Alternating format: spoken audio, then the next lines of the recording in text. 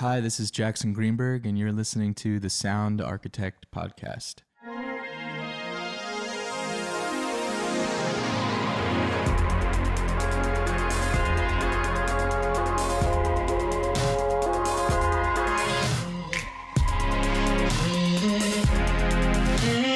Hello, and welcome to the Sound Architect Podcast. I am your host, Sam Hughes, and as you just heard, today I'm joined by composer Jackson Greenberg. Thanks for joining me today. How are you?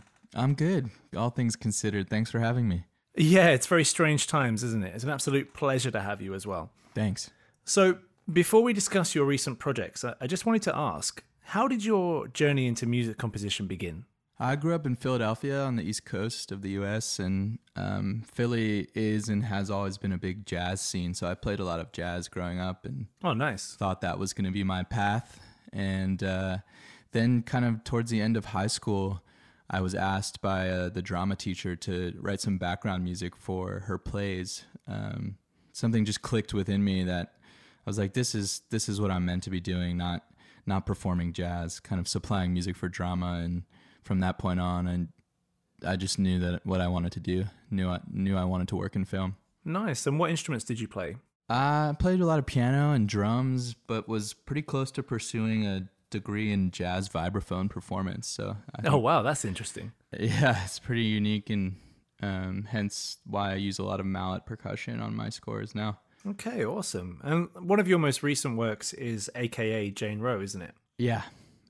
So did you use any of that kind of jazz history there to influence your scores today? You said now that you use the kind of mallet technique in your scores, but did anything else from jazz kind of rub off on you? Yeah, I think, jazz was a good kind of feeder into film scoring, because the way that I write is just kind of watching the picture and then starting to improvise with the various instruments in my studio. And sometimes that involves other musicians that are there with me, but I try and just record kind of musical thoughts and see if anything sticks to the picture. So I think just being comfortable improvising and trying to come up with ideas on the fly has influenced all my music, all my scores. And it must help with thinking outside of the box, because, jazz is known for not sticking to the rules all the time. Yeah, definitely. I think, despite having eventually studied music theory and music composition, and some of that stuff, I guess, gets ingrained with you, but if my composition professors listened to any of my scores now, they'd probably fail me for all the parallel fifths and parallel octaves that I use with my left hand. But yeah, I think just being able to forget about those rules and forget about how other people score films and just figure out what's best for the film is the job. That's the only rule that really matters, is getting something good to picture. And I don't know about you, but I find it seems to come in waves. So like, I play guitar myself, and I write music now and again. And I find that you kind of get stuck in the way again. Like you kind of start off not being restricted by the boundaries because you don't really know them all yet. Yeah. And then as you learn, you sort of sit into these patterns because they work. And then you go, hang on a minute, I need to kind of forget a lot of what I've learned and then kind of start again. Yeah, and especially when you're doing like multiple projects in a row, I think it's really easy to use the same instruments or use the things that are being approved or the things that different directors are liking. But I try and challenge myself to do something a little bit different, at least on every film, to make it unique. And it's hard sometimes to kind of step away from the things that are working and try and find something new. Well, it's difficult, isn't it? When you get good at certain things, they become nice to do because you're good at them and you know that they work. So it's really hard to kind of resist that and be like, actually, let's try something I'm not as good at or don't know as much about and go that way. Yeah, it takes a certain type of director that trusts you and has patience and is willing to kind of let you fail in that pursuit of doing something new.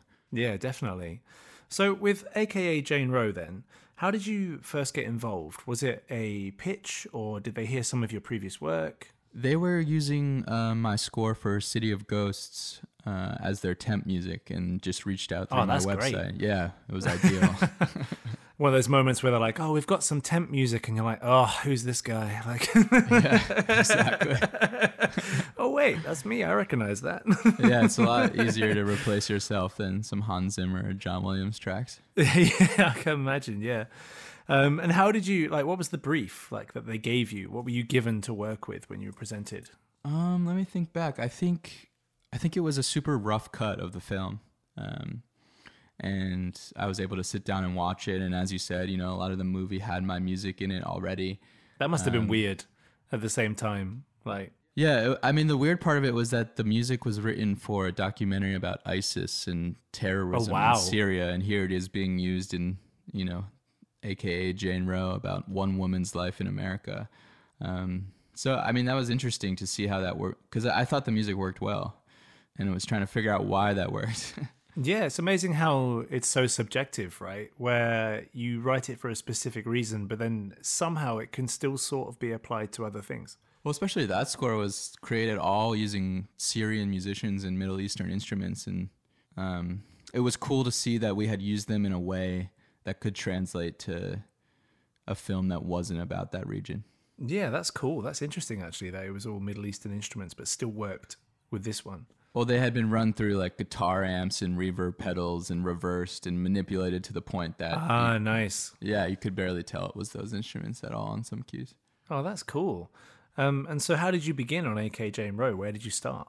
I started, but I was watching Interstellar in my house, and it was really late at night, and for some reason that I had seen the rough cut of AKA and Jane Roe, and I knew that for some reason the character reminded me of my grandmother, who's no longer with us, and there was something about watching Interstellar in that movie that just kind of set off this emotional chain reaction, and I just went to the piano in my house after the movie and sat down and wrote a little theme that I recorded on my iPhone that kind of became the main theme of the movie after that. Oh, wow. So it's quite a personal investment in this score as well, then. I always try and find my way in somehow. On the projects that I really care about and really matter to me, I try and find a way that I'm able to emotionally connect, at least in the beginning, to try and capture some initial idea. And how did you decide what your instrumentation was going to end up being? I think, I play a lot of instruments, some of them not very well and some of them a little bit better, and have a lot of instruments in my studio. And I always start with those, just the nature of how I write at the beginning. And sometimes I have an idea where I want to bring in someone who plays a different instrument to help me in that initial process. But on this film, the instruments that I had in my studio were just working, and there was something about the vibraphone and the different mallets, and that kind of brush on a ride cymbal, and alluding back to that jazz background that just seemed to work with the footage in the beginning. So it developed very organically. I didn't really sit down and think like, oh, these are the instruments I want to use. It was just, they kind of revealed themselves in the process of writing. And it sounds like you had quite a bit of freedom there then. Yeah, definitely. I think there was an important, I was getting some approvals on some cues, and then Nicholas and Chiemi, the producer and the director, came out to LA for a week, and we all worked together in my studio. And that can be hit or miss with different directors, whether you want them in your space while you're creating. I usually don't, but yeah.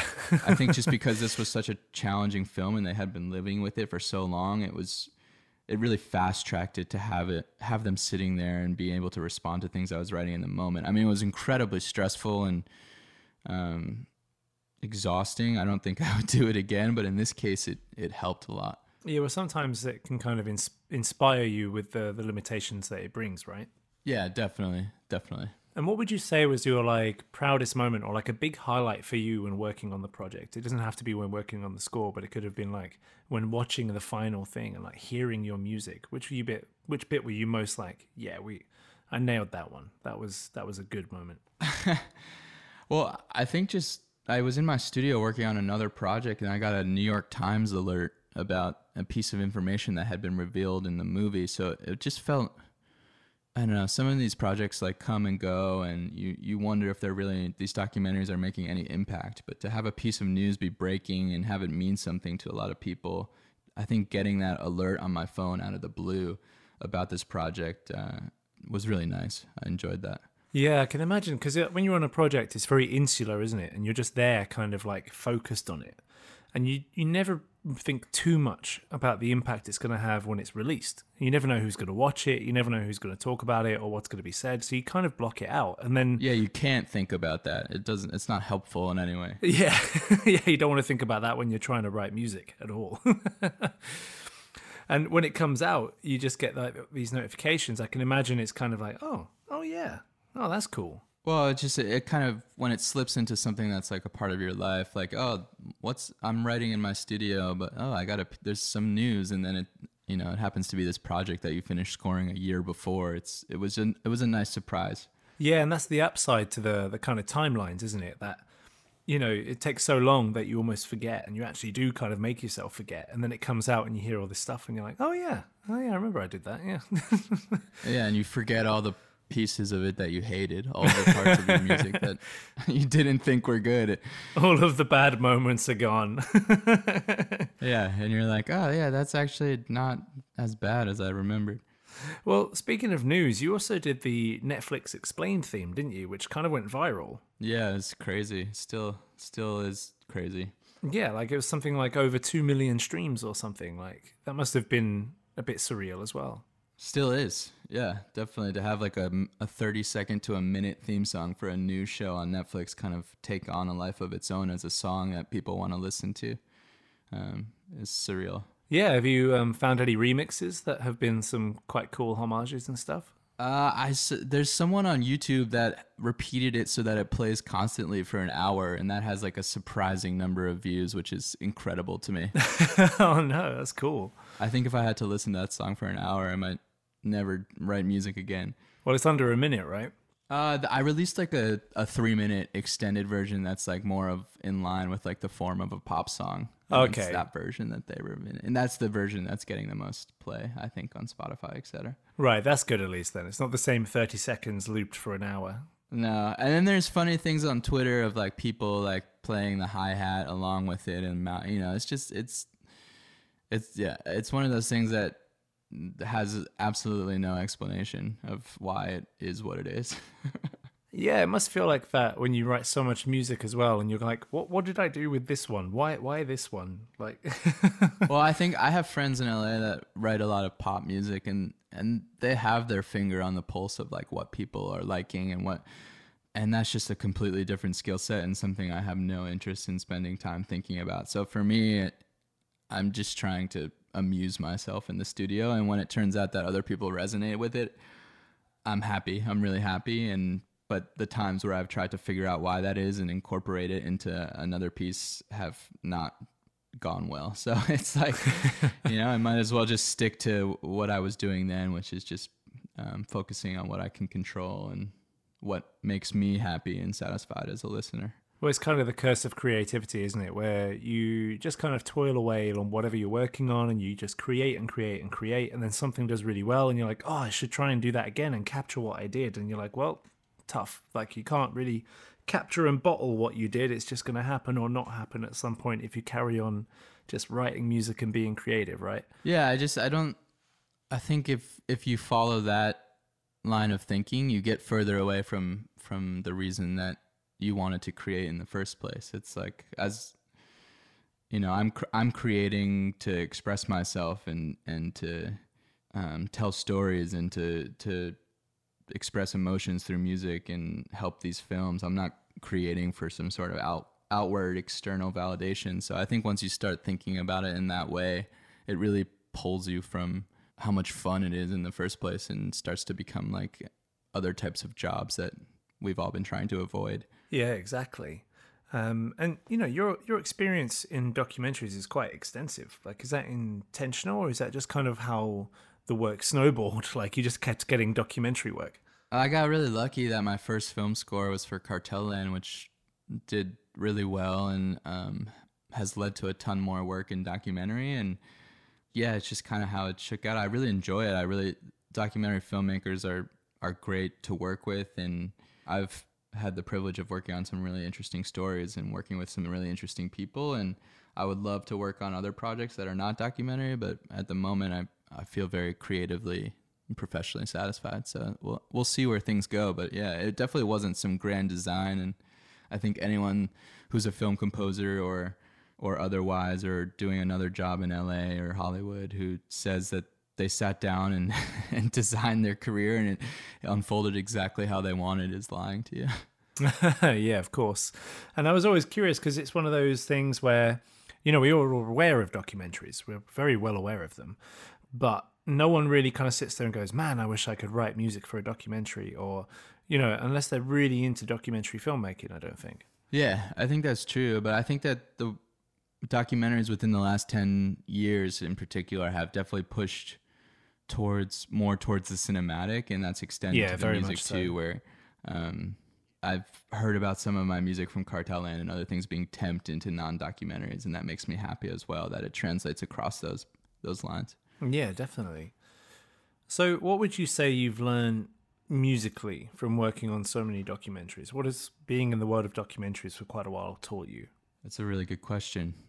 I think, the biggest challenge with music for documentary is trying to write music that is emotionally present and moving, but without making people feel like they're being manipulated. Right, yeah. I think you have, so, and for me musically, that's just taking the form of kind of writing and then taking a step back and trying to watch the movie with music from the perspective of someone who's seeing it for the first time. So I don't. Maybe the biggest thing I learned from writing music for documentaries is kind of how to find that emotion within kind of a very confined set of notes or harmonies, and keeping things simple while still maintaining some sort of emotional through line. And do you have to kind of switch off to the content a lot while scoring a documentary? Because some of it can be quite powerful, can't it? And do you have to kind of ignore how many times you're watching these things and just focus on the music, but also still let it in so you can tap into that emotional side? Yeah, definitely. I mean, I've worked on some projects with some very graphic, violent things and other things that are about people who are really suffering. I did a TV series for Netflix called Afflicted about people with chronic illness. And there's a part of you that just, it becomes like a job at some point. I think like I said, at the beginning, you try and capture a lot of that emotion and you're aware of the emotion, but there's, after 2 months of working on a TV series about that, it's, you kind of have to shut off a part of you while you're working on it, or at least try to. Yeah, I can imagine. It must be tough as well. Like you say, when it's really graphic or really kind of emotional journey, like you must get desensitized to it. But then I suppose it's like you say, it's just like a job. You go in, you have to kind of put it to the back burner, and then you deal with stuff like that outside of work. Yeah, exactly. And I have friends who are doctors that are dealing with people dying in hospitals every day, and then that it's good to maintain some sort of perspective with that. And at the end of the day, just remember that we're working in music and film and trying to tell stories, and it's a little bit different from a lot of other things that are going on in the world. Yeah, definitely. So where would you say your main inspiration comes from musically? Where would you draw most of your inspiration from?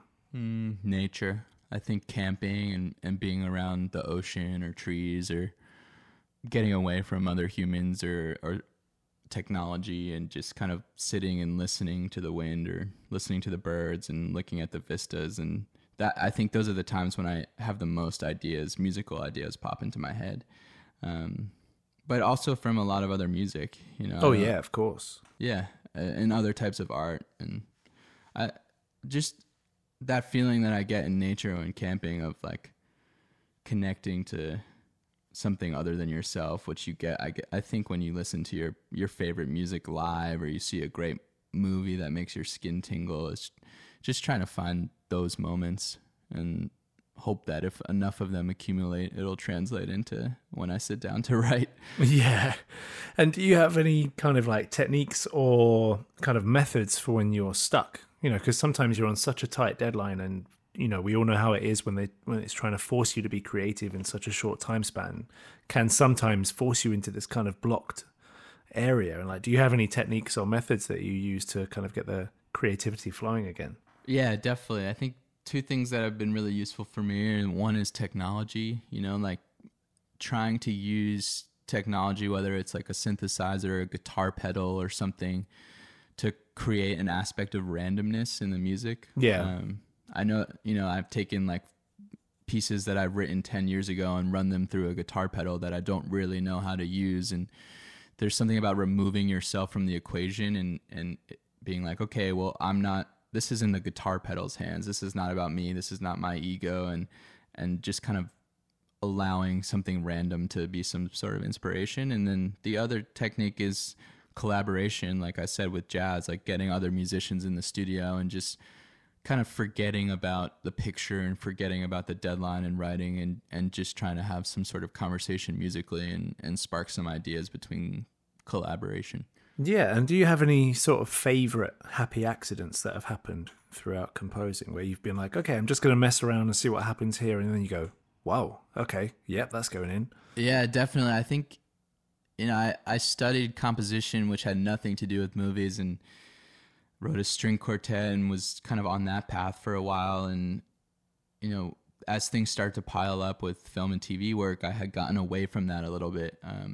But then one day I was using this program called Paul Stretch, where you put a piece of your music in and it stretches it out, and it becomes this kind of like alien, ethereal thing. And most of the times when I put things in there, maybe there's like a 30-second snippet that feels like I could use it in another piece, but it never feels like a cohesive thing. And one day I ran something in there and just sat back and listened, and it ended, and I realized that I had been listening for 15 minutes, and it felt like this finished piece of music that someone else had written.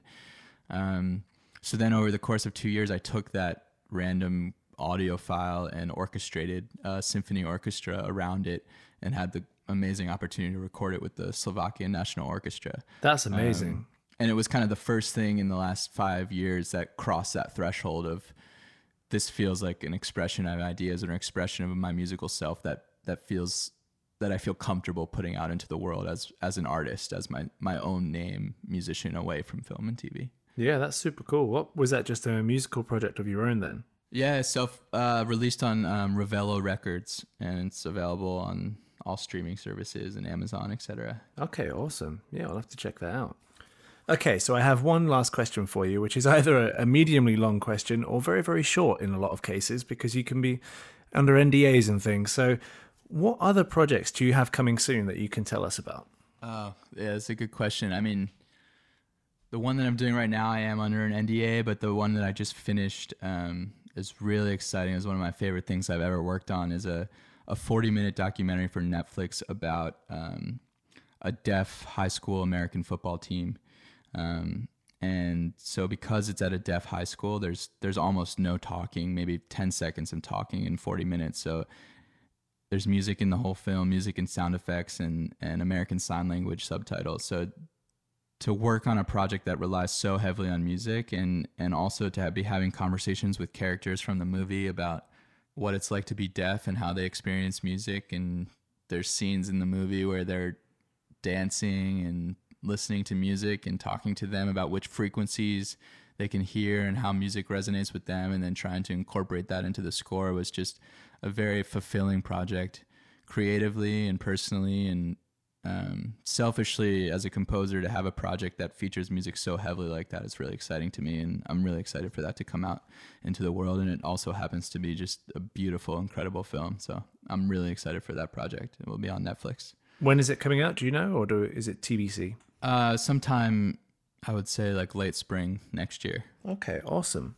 And my final question is sometimes the hardest one.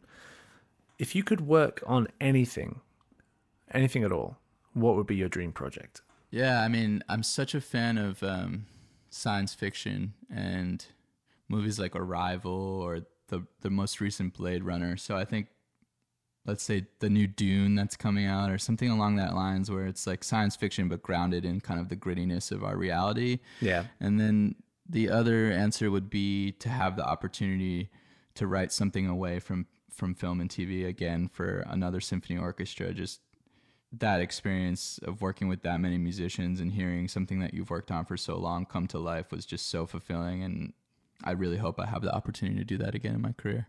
Yeah, awesome. That sounds really, really cool. Well, I have to say, Jackson, it's been an absolute pleasure having you on the show. I hope you'll join us again sometime in the future. I'd love to. Yeah, thanks so much. Awesome. And we look forward to your projects coming out next year. Cheers.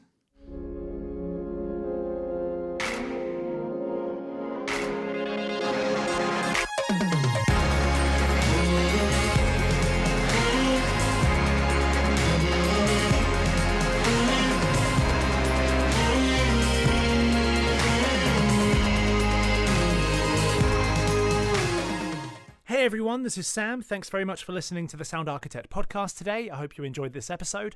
If so, there are many ways you can support the show, which is incredibly appreciated. Obviously, there's the financial way where you can support us on Patreon, which is patreon.com/sounddesignuk.